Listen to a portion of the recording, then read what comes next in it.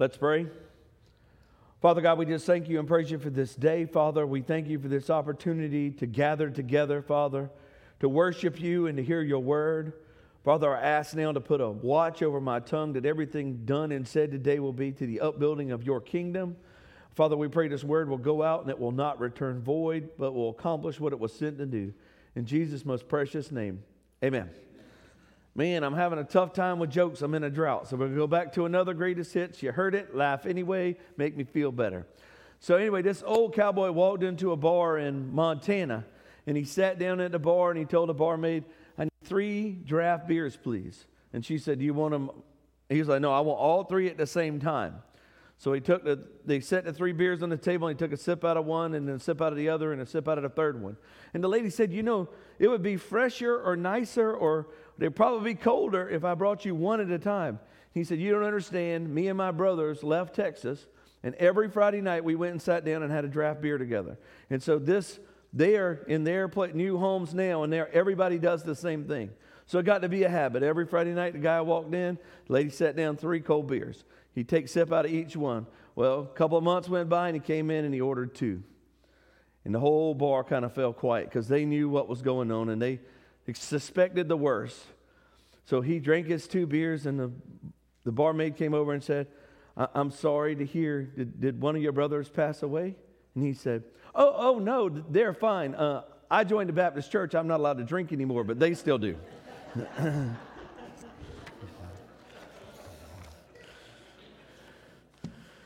Oh, me. That's one of my favorites. Thank y'all for laughing, even though you've heard it before. I appreciate it. All right, so what we'll talk about today is being my brother's keeper. You ever heard that? It was actually said, right, by Cain after he had killed Abel. God came down and asked him where he was at. And he said, what am I? Am I my brother's keeper? Y'all know what I'm talking about? Hold on one second. Genesis chapter 4. In verse 9. We don't have to read the whole story. Y'all know it. Cain killed Abel. Verse 9, and then the Lord said to Cain, where is your brother Abel? And he says, I do not know. And he replied, am I my brother's keeper? And then the Lord talks about why, his blood cries out, and I know you killed him and all that kind of stuff and banished him, and lots of bad things. But that thing there to where my brother's keeper, it is a foreshadowing of what Jesus is going to say is the greatest commandment, right? The love of the neighbor as yourself. That we, in this society, in this day and age, probably are further away from being our brother's keeper than we ever have been in the modern world, right? We should be responsible enough as a Christian humans to be concerned over the people who are around us. And then not necessarily our siblings, and when we say brother's keeper, but especially our church family and the people who are around us and the people who are in our community, right? I watched a really good video a couple weeks ago, and that guy has little tiny kids, and instead of asking his kids, how was your day, he started asking them, who did you help today and how? Who did you help today and how? See, if we want to be our brother's keeper, if we want to watch out over the body of Christ, we have to be looking for the opportunity to help people around us. And he said in a little interview thing that it went from hearing all of the negative things in his kid's day, right? This kid was mean to me and that happened and this so-and-so stole my French fries or whatever at school. Did it turn into, what have you done to help somebody today? Did his children started change their mindset and started looking for an opportunity to help other people because they wanted the best story? Right? They wanted to be able to tell dad, well, I helped so-and-so hold the door, or I toted somebody's book bag, or somebody spilled their food and I helped them clean it up, right? Its kids changed their mentality and started looking for an opportunity to help their classmates. How much better off would the world be if we quit focusing on the negative stuff that is taking place around us and started longing and looking for the opportunity to help people who are around us? And I know what you say, yeah, but it's the same reason you're not supposed to feed the bears at the park, right? Because if you continue to help them, then they quit fending for themselves. That ain't none of my business. We are supposed to tend to them and take care of them, the people who are around us, right? And so it's really a press. And then I know this, am I my brother's keeper, is really out of context, right? But it's an idea and a setup to what Jesus says about it that really, really makes a big difference. All right, so if you will, turn with me to Little John, 1 John, and I think this is pretty neat. I want to show you something. I don't know if I've ever seen this before. I want to show you something. So 1 John, chapter 3 and verse 16. Not John 3:16. 1 John 3:16. For this is how we know what love is, that Jesus Christ laid down his life for us, that we ought to lay down our lives for our brothers and sisters. For anyone has material possessions and sees a brother or sister in need and has no pity in them, how can the love of God be in that person? Dear children, let us not love with words or speech, but in actions and in truth. Now, I think it's amazing how the numbers of the Bible line up. But John 3:16 said, God so loved the world that he sent his one and only son. And 1 John 3:16 said, hey, you know how we know what love is? We know what love is because of what Christ did. And this is how we should show God's love, right? We shouldn't just say, hey, I hope everything goes well for you. Good job. Hope it works out. You got a lot of stuff going on. You need some money. You need some food. You need somewhere to live. Man, I'm sure it's going to come around any minute. That we have that problem, right? And in fact, we get made fun of that. Because if somebody has a tragedy on the internet, and I'm not picking on us, but I want to show it as an example. If somebody has a tragedy or something happened on the internet, we send thoughts and prayers, right? Right? Thoughts and prayers. Prayers and thoughts. And I don't really want you to know my thoughts, but I do want you to have my prayer, right? I do want to send my prayers, right? And I pray for y'all a lot, right? I hope y'all pray for me because that'd be much appreciated. But sometimes when you see stuff happen, I want you to pray for them, but I also want you to giddy up and get involved and maybe just show up and help them. Go cut their grass. Go roll their trash can to the road. Take them a meal. What does it cost you, really? Look. This group of people are some of the most blessed individuals I know, with health and finances and homes and families and loving families. You are some of the most blessed people I know. You are the most blessed people I know, per capita, right? So how can we not be looking for the opportunity to give that back into the world? Right? Not to, old Uncle so-and-so, although he's on the list. It's to everybody we touch and see and talk to and walk around. It is the opportunity as a Christian that you hold the light of the world on the inside of you and the good news of the gospel, that it goes everywhere with you. And sometimes if you were to show up and do something nice for somebody, they might just want to know why. Be a pretty good lead-in. I've been praying and God asked me to come do this for you. Well, why? Well, it's funny you should ask, because he sent his only son to die for you to be redeemed from your sin to where you don't have to go to hell. That's a pretty good pitch.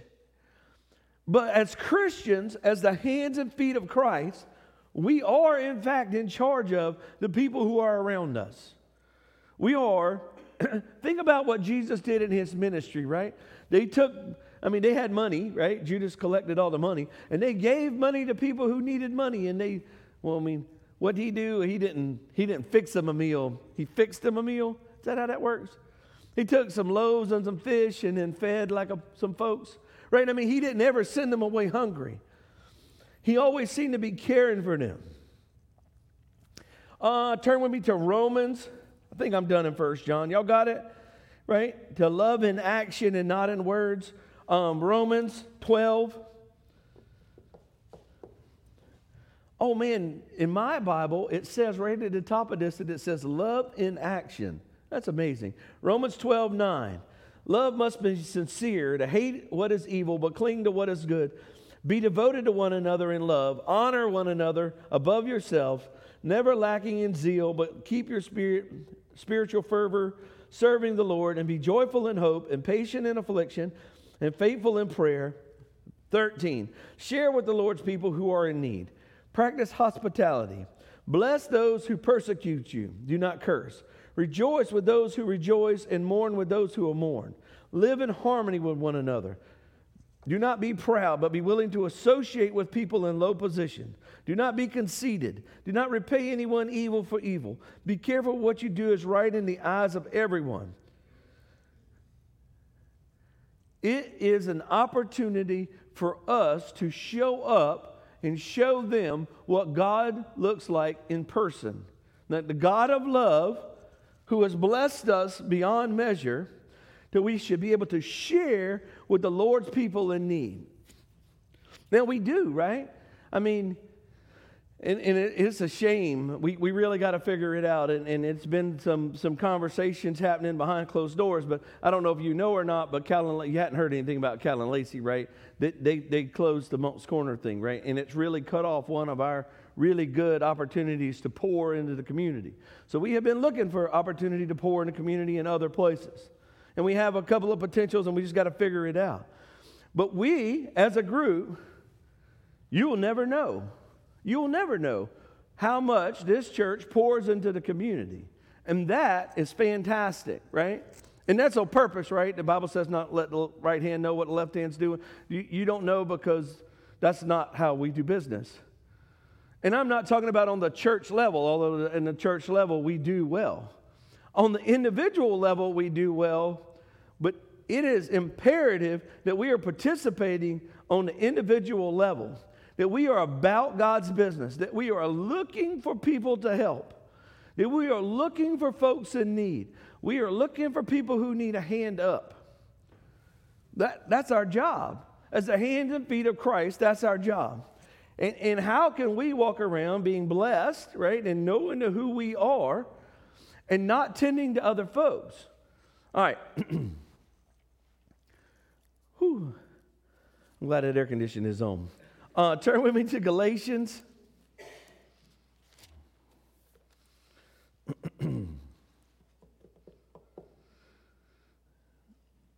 This is a toughie. Galatians 5:13. Galatians 5:13 says, "You, my brothers and sisters, were called to be free, but do not use your freedom to indulge in the flesh. Rather, serve one another humbly in love. For the entire law is fulfilled by keeping this one commandment, for love your neighbor as yourself." Now that's tough, right? That's tough. And it's not talking about the person that lives next door to you, right? It's the people that live in the community with you, the people who are around you, right? I mean, it could be the people next door.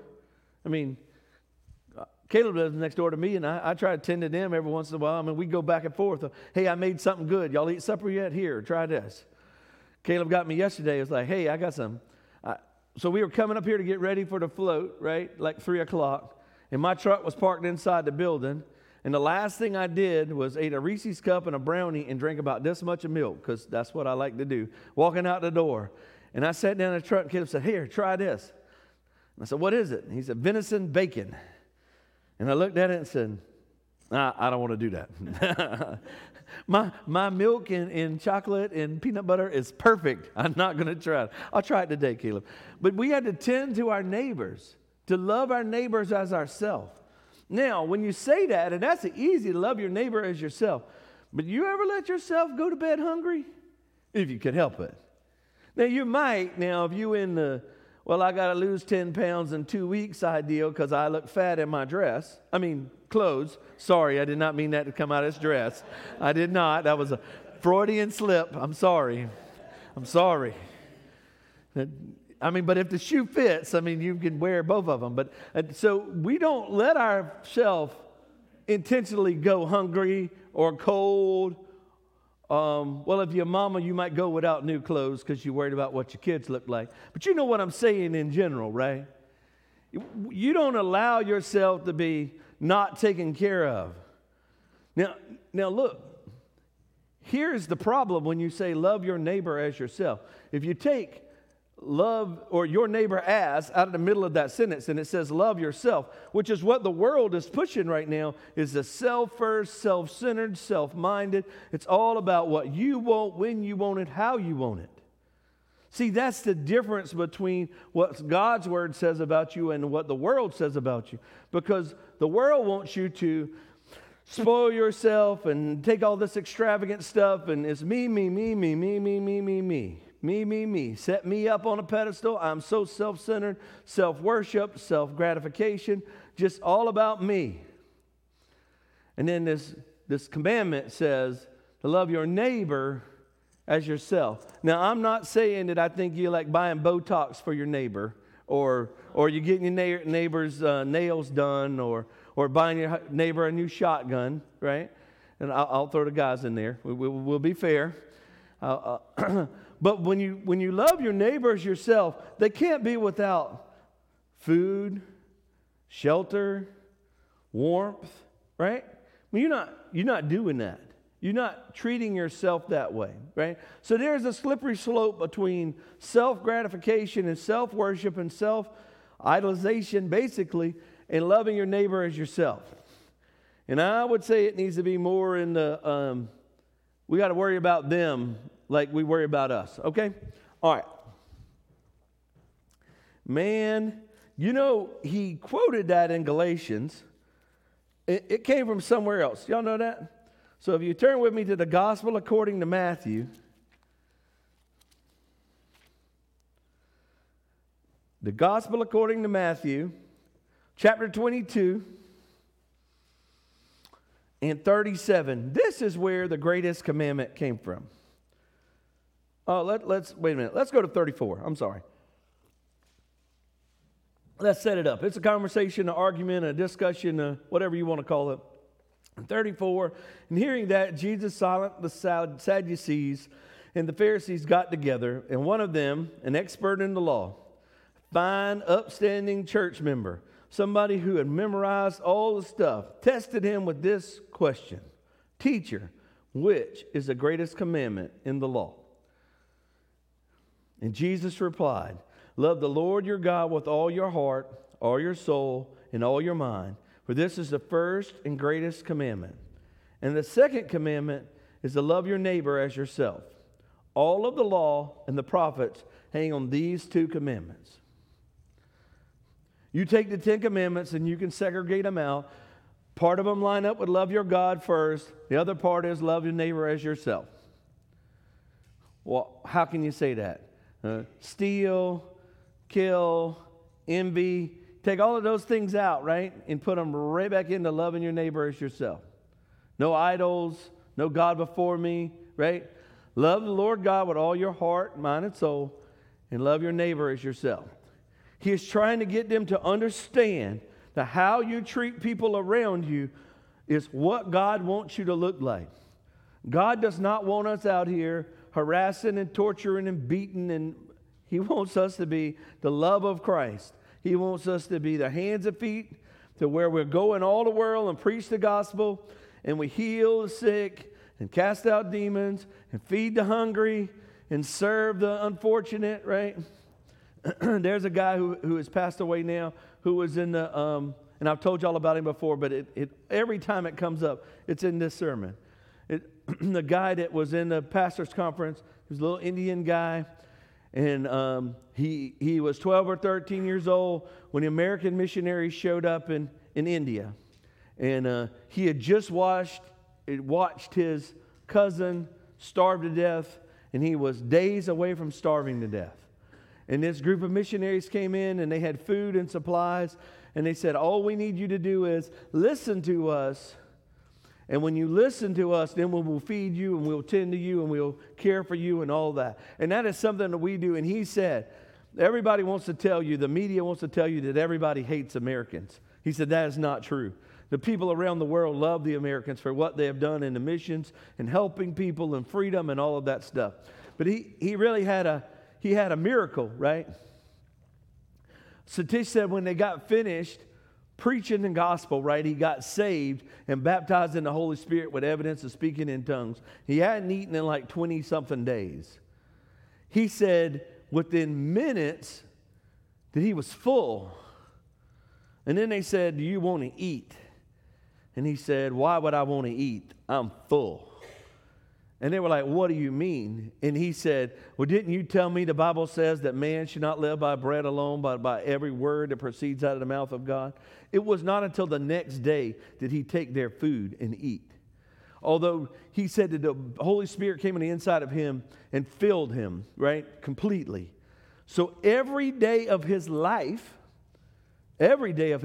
from that day until the day he passed away, he spent 3 hours in the morning before he did anything else, reading and worshiping and enjoying God's word before he took a mouthful of food or did anything. So if his flight left at 6 and he had to be at the airport at 4, he got up at 1 to where he could spend 3 hours in the presence of God because he knew how valuable it was, because he saw people who were starving to death being fed and knew that that's what his life was going to be dedicated to, right? So we have both of these things. We have the food that they need, and we have the Word and the Holy Spirit and the love of God that they need. We possess it. So what stops us from giving it out? And everybody has a different answer for that, and I don't know. But I want to end with this. Flip with me to like 3 pages in my Bible. I don't know how many it is in yours. Oh, Matthew 25. And if you knew me, you knew this was coming at the end of this sermon. I wrote this one down first because this is the one. Matthew 25. Matthew 25, 34. Matthew 25, 34. And then the king will say to those on his right, come in, you who are blessed. My Father will take you. Your inheritance, the kingdom was prepared for since the creation of the world. For I was hungry, and you gave me something to eat. And I was thirsty, and you gave me something to drink. And I was a stranger, and you invited me in. For I needed clothes, and you clothed me. I was sick, and you looked after me. And I was in prison, and you came to visit me. And then the righteous will answer, Lord, when did we see you hungry and feed you, or thirsty and give you something to drink? And when did we see you a stranger and invite you in, or needing clothes and clothe you? For when did we see you sick or in prison and go to visit you? And the king will reply, truly I tell you, whatever you did for the least of these, brothers and sisters of mine, you did for me. Every time. I can't even read it in by myself. Whatever you did for the least of these, you did for me. So, and you get it. I get it. You get hung up. Well, that guy's a crackhead. I don't care. I don't care what he is. I don't care where he come from. I don't care how he got there. I don't care what he's got going on. If you did it for the least of these, you did it to me. There is no greater feeling that I can come up with other than leading somebody to Christ than doing something for somebody who is never able to repay you back. I'm not talking about like doing a favor for somebody and you know that they're going to give it back. I'm talking about going and finding somebody that you know beyond a shadow of a doubt that cannot pay you back. For the least of these, the people that are in the worst situations, the people who are in the most need, in the dire straits, that It's got to be our number one target. That's why our ministry to that children's home has been one of the most fulfilling things. When you ask them for a Christmas list, now look, y'all ask y'all's kids for Christmas lists, and it's like iPads and computers and crazy tennis shoes and all of that. And we saw a little bit of that in that. But almost every one of those Christmas lists had like underwear, toothbrushes, deodorant, Christmas list stuff, right? Crystal and I argue with this, right? Crystal has some like I don't know what you call it, supplements that she takes. And one of those people were having a sale this week. And she said, if I can buy this thing with the supplements, that'll just be my Christmas. The medicine that I take to help me, if I can just buy it, it'll just be my Christmas. Y'all believe that? That's going to be Crystal's Christmas? Yeah, I don't believe that either.